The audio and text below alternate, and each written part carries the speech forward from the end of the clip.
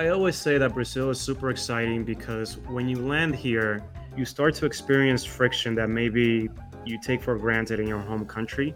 But if you have the right lens on, that friction translates to opportunity. Being able to open up a bank account for your company or for yourself through an app, it's an innovation. Back then, you'd had to go and sit at a branch and hope that the bank manager could figure it out in 2 to 3 hours. But chances are that you would have to come back to the branch because you were missing some document. Hello and welcome to Brazil is Not for Beginners. Today our guest is Ruben Guerrero, the CEO of WeBull Latin America, a global stock trading platform, and the former co-founder and CEO of SproutFi, a digital broker allowing Brazilians to invest in the US market. Ruben has been building businesses in Brazil for over 15 years, and most importantly, at least for me personally, Ruben is known for making the best buffalo wings in Sao Paulo. Ruben, thanks so much for joining us. Thank you, Isaac. Happy to be here. And you're far too generous on the wings. You and I both participated in Latitude, the accelerator here, and bonded over our roots in upstate New York and our love of wings. So I have to give credit where credit is due, especially during the football season. It's great to be your friend and know that I can count on those. Absolutely. You know, it's not every day that you meet someone from upstate New York in Brazil. So when I saw you at Latitude and you mentioned that you hailed from Albany, I got super excited. But it goes to show, you know, how much Brazil has really grown in the last few years in terms of just becoming an international destination for entrepreneurs and builders, right? I've been living here now for 4 years. This is my second time in Brazil. And what really excites me about living here is just how many people from different walks of life are converging down here. Yeah, I have to agree completely. This is also my second time in Brazil. I'm here now for about 2.5 years. And my first time was 2013. And I was living in Rio, and Brazil was getting ready for the Olympics and the World Cup. And so there were a bunch of foreigners in town, but very much focused on that and very much here temporarily. And I think that dynamic has changed. And you're seeing a lot more people that are committed to being here and that are building for the long term. And that's really what I want to talk to you about. I think, you know, the idea of this podcast is about working and building in Brazil. There is the famous saying, as I always say, and as we always hear, anybody that does any work in Brazil, that it's not for beginners. And so we want to dive into that. But to start, you mentioned, you know, our connection over upstate New York. So I'd love to hear, you know, if you could share a little bit more about your background, how you came to Brazil the first time, how you came the second time, what brought you down here, what kept you coming down here, and how that got you to SproutFi and the work that you do now, not just with investing, but also, you know, one of the things I didn't mention at the beginning is the mentorship that you provide to a lot of other startups, working with founders, both foreigners and locals. So kind of what brought you to that, what attracted you to that, and a little bit more about your trajectory. Sure. So I should start by saying that I'm a little bit older, right? So I can cover a lot of ground, but I'll give a brief summary. You know, I was born and raised for part of my childhood in the Dominican Republic. My parents came to the U.S. in the 80s as immigrants. And as a child growing up, first in the Dominican Republic and then in New York, I didn't understand what entrepreneurship was, but my parents were entrepreneurs. They owned their own business. And I was at a young age working with them. So I was always really excited about the thought of owning my own business. They didn't necessarily understand what kind of work went into it. But in any case, I'm very fortunate that my parents taught us the value of hard work from a very early age. Grew up in the Bronx, New York, not the easiest of upbringings. So when I had the opportunity to leave the Bronx, I decided that I wanted to go far away enough where I would be forced to fend for myself, but not too far where I would lose a connection to home. And so that's how I ended up in upstate New York at Rensselaer. Fantastic school, not much of a social life, but great for learning how to work hard. It has its spots. Yeah, you learn to appreciate the simple things in life. Chicken wings, Absolutely. dollar beers. After college, I was fortunate to end up joining Goldman Sachs in their analyst program. And I spent 3 years there. And towards the end of my tenure there, I realized that I wasn't necessarily built for that kind of environment. And again, it was sort of not necessarily understanding what I wanted to do, but just understanding that I wanted to be in finance. I perhaps wanted to be in a smaller environment where I could feel that my contributions were actually impacting something in the business. And so I took a few months off, ended up afterwards at E-Trade Financial, one of the original online retail brokers in the US. And that was a phenomenal experience in terms of learning how to build product. At that time, E-Trade was extremely innovative, a reference in the market. And so it was exciting times to be there. After E-Trade, I ended up working at this company called Orc. Before the term fintech was coined, Orc was a financial services company that was focused on providing solutions to high frequency traders, market makers, options traders, and whatnot. And so we were at that time building very cutting edge technology. And as a matter of fact, if you've ever read the book Flash Boys, we were very much powering a lot of the characters that were mentioned in the book. And so that was exciting. I got to meet a lot of great folks in the industry. And that's actually the opportunity that opened the doors for me to start traveling to Brazil, doing dev down here, and eventually to move. So I started traveling down here in 2008 and ended up making the leap and moving down to Brazil in 2010.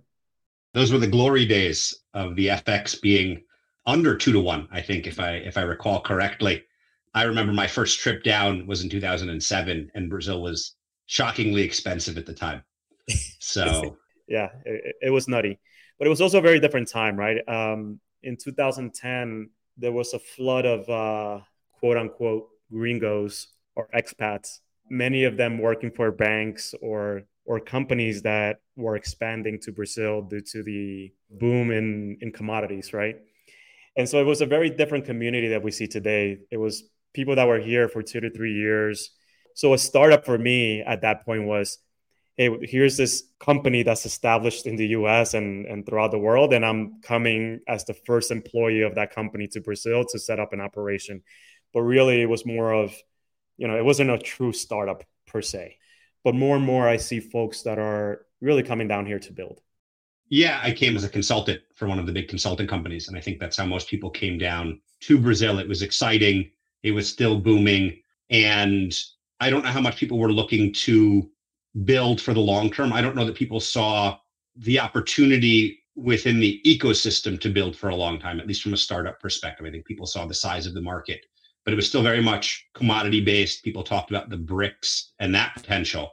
But back to your story. So you came down in 2010. How long did you stay for?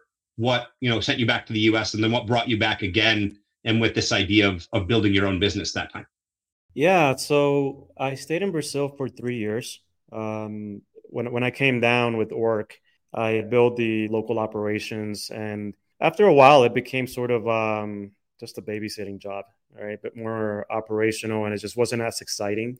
So another opportunity came to join a late stage startup in the cybersecurity space, which is completely different for me. Right? I've always been in financial services, but this was exciting, and it gave me the opportunity to explore and learn in a different vertical. And so I was brought on to also start the operations for that company in Brazil, which we did very quickly. And then it became my task to do the same thing all throughout Latin America. And so at the end of 2013, I ended up leaving because let's say my job in Brazil was done, mission accomplished. I went back to New York, and from New York, I continued to run Latin America for Centrify. That was the name of the company back then. And while in New York, I remained with Centrify for a couple of years. Eventually, ended up maturing the operations to a point where I just felt like I needed to go build somewhere else. Left the industry altogether, started to do some real estate projects in the US. And that then opened the door to having conversations with different folks about, what I would want to do next. And in one of those conversations with a good friend of mine, he suggested that I think about coming back to Brazil because there was a lot of exciting stuff happening here. And so the seed was planted, and I came back in August of 2019 to visit that same friend I landed on Friday, and by Sunday, I returned home with a job in Brazil. I ended up joining this B stage company that was the first one to sort of dabble in the salary on demand vertical, right? Which is novel and new in Brazil because, as you know, Brazilians as a whole, I want to say this without sort of making a blanket statement, but I think that we face a lot of challenges around financial education, right? And so what you see here is that because people don't necessarily know how to efficiently manage their money or how to efficiently budget, they end up getting in these debt loops, right? They start taking money on overextending themselves on credit. And we have this system in Brazil where you can buy now, pay later. I like to joke that in the US and other parts where buy now, pay later has become a thing, Brazil was actually innovating in that area long ago. Yeah, it surprised me when I went to the States and people were doing it there. And then when I came back to Brazil and some of those companies came to Brazil to try to teach Brazilians how to buy now, pay later because they do it so much. But I think your comment about the financial education is right. And part of that is historic, right? So Brazil had tremendous inflation in the 80s and 90s before it stabilized itself. And saving habits are not very strong. And so, really interesting some of the companies that were doing the salary advance solutions that you mentioned there. Yeah, it was an exciting time, but it was also challenging because not only are you building a brand new product and trying to find market product fit, you're evangelizing a completely different way of managing your finances. And we had to sell to enterprises, right? We had to sell to the big employers. And so on the one hand, you're trying to make the case for why they should care about the financial well-being of their employees, right? How much headspace it takes in the mind of your workers and how unproductive they become. Right? But you're also trying to convince the employees themselves that this is a much better way than of managing their finances than taking a loan through a cheque especial, which is basically loan sharking. And people get stuck in that vicious loop, right? And so that's what we were trying to change. And I think that we were maybe a little too early, right? We had the right solution, but we were just too early. And so, the company ended up being sold. Now you see that there are a lot more incumbents and startups that are offering salary on demand, and they are finding success, right? But I think that the time is right today. Yeah, the market has changed in terms of some of the financial education, and I think that's a really great segue also to get into how you started thinking about SproutFi. And I'm curious how you went from one struggle to offer financial education to another struggle to offer financial education and trying to convince people to invest in the U.S. and hold dollars. So it seems to be a theme that you like, this idea of financial education. Well, we didn't necessarily arrive at the idea for SproutFi on day one.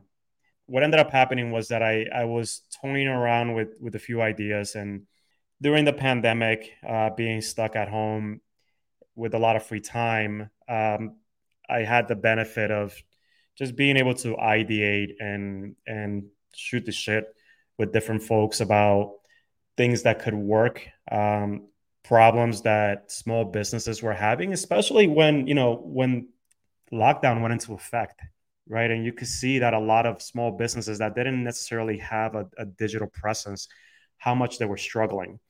And so I initially started working on, I want to say it was sort of like a marketing solution to allow small brick and mortar business owners to come online and to be able to offer their services and products in a way that would allow them to survive through the lockdown. But what ended up happening was that, as passionate as I was about solving that problem, there is such a thing as founder product fit, right? And so when I was having to go out there and actually pitch VCs, they would love my co-founder and I. They loved our experience. They loved us as a team, but they didn't love the idea, and they didn't necessarily understand why we were the guys that were going to build that product and why we were going to win. And time again, they kept coming back to us saying like, you guys have a lot of experience in the fintech space. This is probably something that you should really think about. Go and build a fintech, and then let's talk. And my co-founder, having come out of Nubank and having been at another crypto startup in Singapore, he was eager to build something other than fintech. And so we sort of brushed it off. Everybody's building fintech. We don't want to build fintech. We want to be different. But lo and behold, as time went on, we just kind of came to the conclusion on our own that we weren't really as passionate as we thought we were about building a marketing solution. And we really wasn't our space.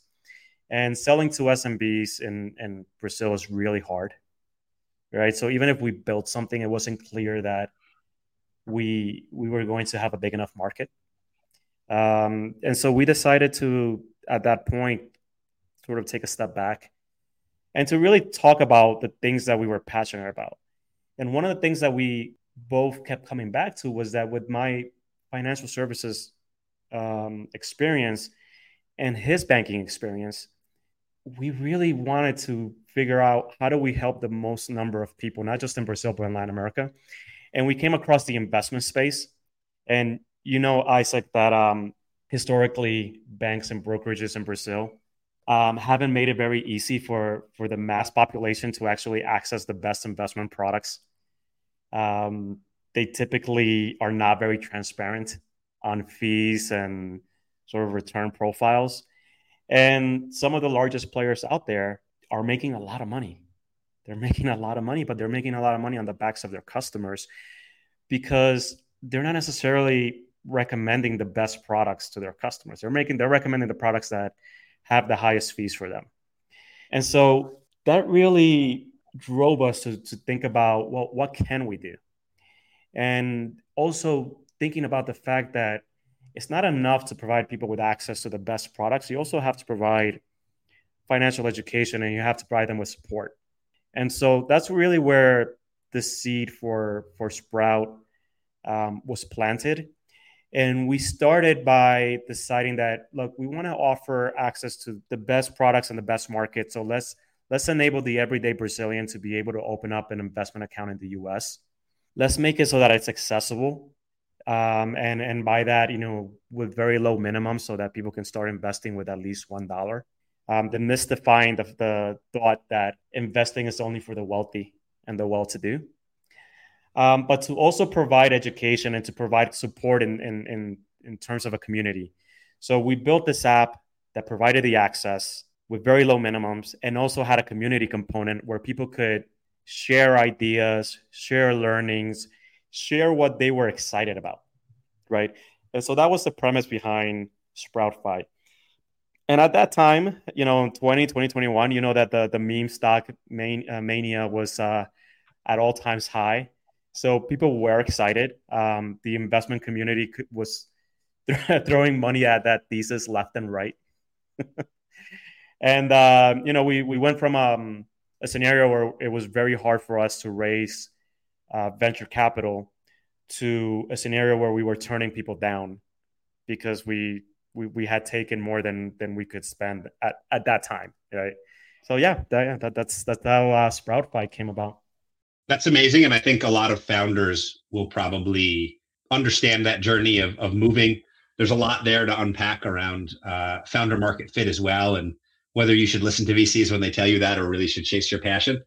But one of the things that you mentioned and that I'd love to hear your thoughts on is, you came down as a country manager originally in 2010 and built the company here in Brazil and then did that for another company and then came back in 2019 working for a Series B company and then founded your own company. And I'm wondering if you could talk a little bit about how working in Brazil changed over that time. And so Brazil is still really hard to do things in, but we talk even with some of the founders that we know that have been building since 2015, 2017, and how impossible it was for them to create a corporate bank account, for them to open their company. So what are some of the challenges that you had to deal with initially that have now maybe been solved and are easier for companies coming to Brazil? And what are some of the challenges that you still see that there's still a lot of friction in terms of starting a business and opening a business in Brazil? God, so much has changed, right? And as I think back on 2009, 2010, look, the process of opening a company in Brazil is still not very straightforward. But and that's today. Back then, it was even tougher, right? It took a lot of time. And it cost a lot of money. And that was, I was fortunate that when I came down, I had the support of a corporate group that had experience opening entities all across the world. But Brazil was still challenging, and we ended up having to hire an army of lawyers and consultants to even just help us figure out how do we import the software that we're going to sell in the country, right? Um, Cloud infrastructure was at its infancy, probably even non-existent, right? Um, and and I remember having to build a data center, two servers at a time, because I would have to fly to New York, buy these $25,000 HP blades, and bring them as a check-in luggage, and pay the taxes at import at the airport. Amazing. And it Amazing. wasn't so much that you couldn't buy them in Brazil. I mean, because you could, HP has been in Brazil forever, but you would order it here and it would take 6 to 8 months to arrive, and it would cost you three times what you would pay in the US. So it was easier for me to build a data center by going to the US and coming down. And that was a weekend affair for a number of months, right? And so that was quite interesting. There were a lot of things like that we had to do. And fast forward, that you can today there's so much infrastructure available, from having startups that are catering to other startups that are getting started, right? Helping them get their corporate entities set up. If you look at what Latitude is doing in terms of helping startups to get up and running very quickly by setting up their onshore and offshore structures, being able to have easy access to legal documents off the shelf that they can use. All of that stuff we take it for granted in the US, but down here it's an innovation, right? Being able to open up a bank account for your company or for yourself through an app, it's an innovation, right? Back then, you'd had to go and sit at a branch and hope that the bank manager could figure it out in 2 to 3 hours. But chances are that you would have to come back to the branch because you were missing some document. And so You're always missing documents in Brazil. You're always missing documents. Yeah. And to put things in perspective, back in 2010, there wasn't such a thing as a startup ecosystem. There weren't many VCs that were investing because there just wasn't a startup culture. When I left Brazil, Nubank was just getting started. And, when I think back, it's like, man, I maybe should have just stayed in Brazil and figured out a way to work at Nubank.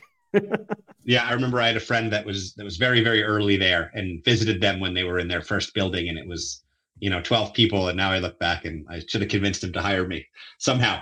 But we live and we learn. Can you tell us a little bit about your founder journey with Sprout and some of the challenges you ran into, even with the better ecosystem that's around? What are some of the things that, even as somebody that knew Brazil and had been here a few times, that you maybe overlooked or took for granted? Your co-founder as well was American, so a full foreign founding team. What were some of the things that you thought you understood about Brazil that you overlooked, or what are some of the things that you got right about Brazil as well? And related to that, what are some pieces of advice you'd offer to other foreign founders like myself?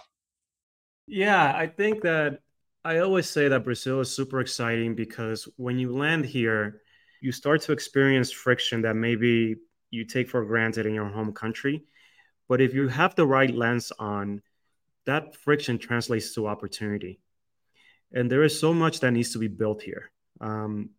Everywhere you look, and I'm sure that you've seen this in your time here. I mean, you're a builder yourself, right? And our day to day is surrounded by other builders.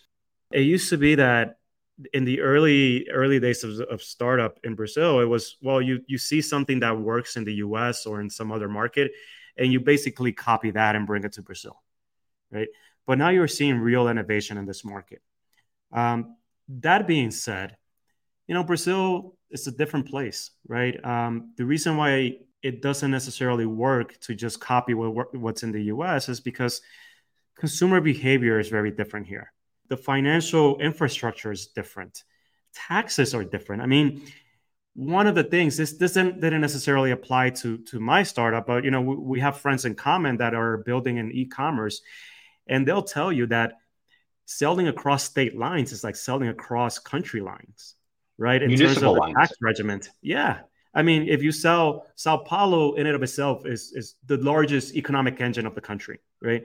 But if you're selling from Sao Paulo, the municipality, to another municipality in the interior that has a different tax regime, well, then you just created yourself, several hours of work in terms of how you invoice, how you report taxes, and whatnot. So it's complicated, right? And I think if you're coming in and you don't understand that, you're going to get discouraged. So for me in particular, for SproutFi, all of the challenges that we faced were around consumer behavior, right? Because the models that we were looking at in the US, Europe, in terms of developed markets, and then looking at Africa and Southeast Asia for emerging market examples, we try to apply the best lessons, but the reality is that the level of financial education is different. And so we had to spend a lot more time educating and getting people comfortable around the idea that, yes, they can start investing. They don't need to be wealthy, and to take that first step, right? And the other very difficult thing was that, as you know, Brazilians have a lot of distrust in the financial system, right? There's a lot of pyramid schemes and just bad actors in the country. I'm sure that is the same as in many other countries, but here Brazilians have become very ingenious at financial fraud. But also, Brazilians are very distrusting because of a lot of the things that have happened to them in the financial sector. And I like to use my parents-in-law as an example. They haven't lived in Brazil for over 30 years. They live in the US today. But when they did live in Brazil, they woke up one day to find that all the money in their bank accounts were gone. And this wasn't unique to them because this happened to the entire population of Brazil. The government decided to freeze everybody's bank accounts and in essence, take their money, right? And so to this day, they're still getting reparations to this day. Think about if that were to happen in a place like the US or any country in the European Union, right? It's insane. But when you think that about the fact that that wasn't that long ago, and that is still fresh in the minds of many of our customers, and so you have to work a lot harder to really gain their trust. Yeah, that makes a lot of sense. Similar to that are the stories you hear, and I talk to some of our family friends who are a little bit older and grew up during the inflationary periods, and they would tell stories. And I've kind of tried to actually encourage it when we're around their kids because their kids don't understand it. They hear inflation's at 5% and they're worried. But these were people that grew up where the family would all go shopping every week together because Ruben got paid. We're all going to go shopping because if Ruben doesn't spend the money today, it loses its value. And then Isaac gets paid a few days later, everybody's going to go shopping again. And people would shop in groups so that they could maximize the value of the paychecks in terms of the food they take home. And again, these are people that, a little bit older than ourselves in their, early 50s or something like that. What you said resonates really strongly with me, where I regularly talk to end users and consumers about their problems, and they're well aware of their problems and they're well aware of things they'd like, but they don't think that there's products for them. And they think that if there's products for them, that somebody's making out on it, somebody's taking advantage, or that it's going to be expensive and usurious. So, insurance is kind of a dirty word with a lot of consumers, which is the space I'm in. And I completely understand where you're coming from with that idea where there's a lot more education in financial solutions. I don't want to take too much of your time here. I really appreciate you coming on and chatting with me about building in Brazil. The expression we always hear as foreigners when we talk to our lawyers and talk to our accountants and everybody else is the name of this podcast, the famous Tom Jobim quote that Brazil is not for beginners. So I'm wondering, what does that mean to you when you hear it? Are there stories that come to mind?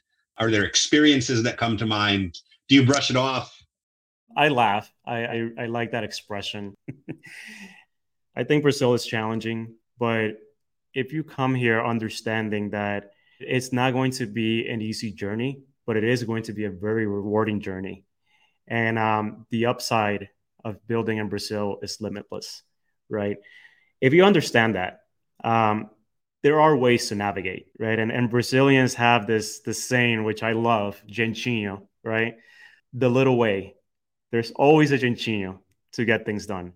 So you just have to be patient and you have to be resourceful, right? And you have to connect with the right people because chances are that Brazilians are extremely resourceful because they've always had to deal with a lot of friction in their lives one way or the other. So if you stick it out, you're going to find a way to make it happen. And you know, you and I are part of the same WhatsApp group, the expats or gringos in Brazil. And this morning I posted that article about the justice in Sao Paulo fining Uber $1 billion and forcing them to register all of their drivers as employees, direct employees. Think about how Yeah. crazy that is, right?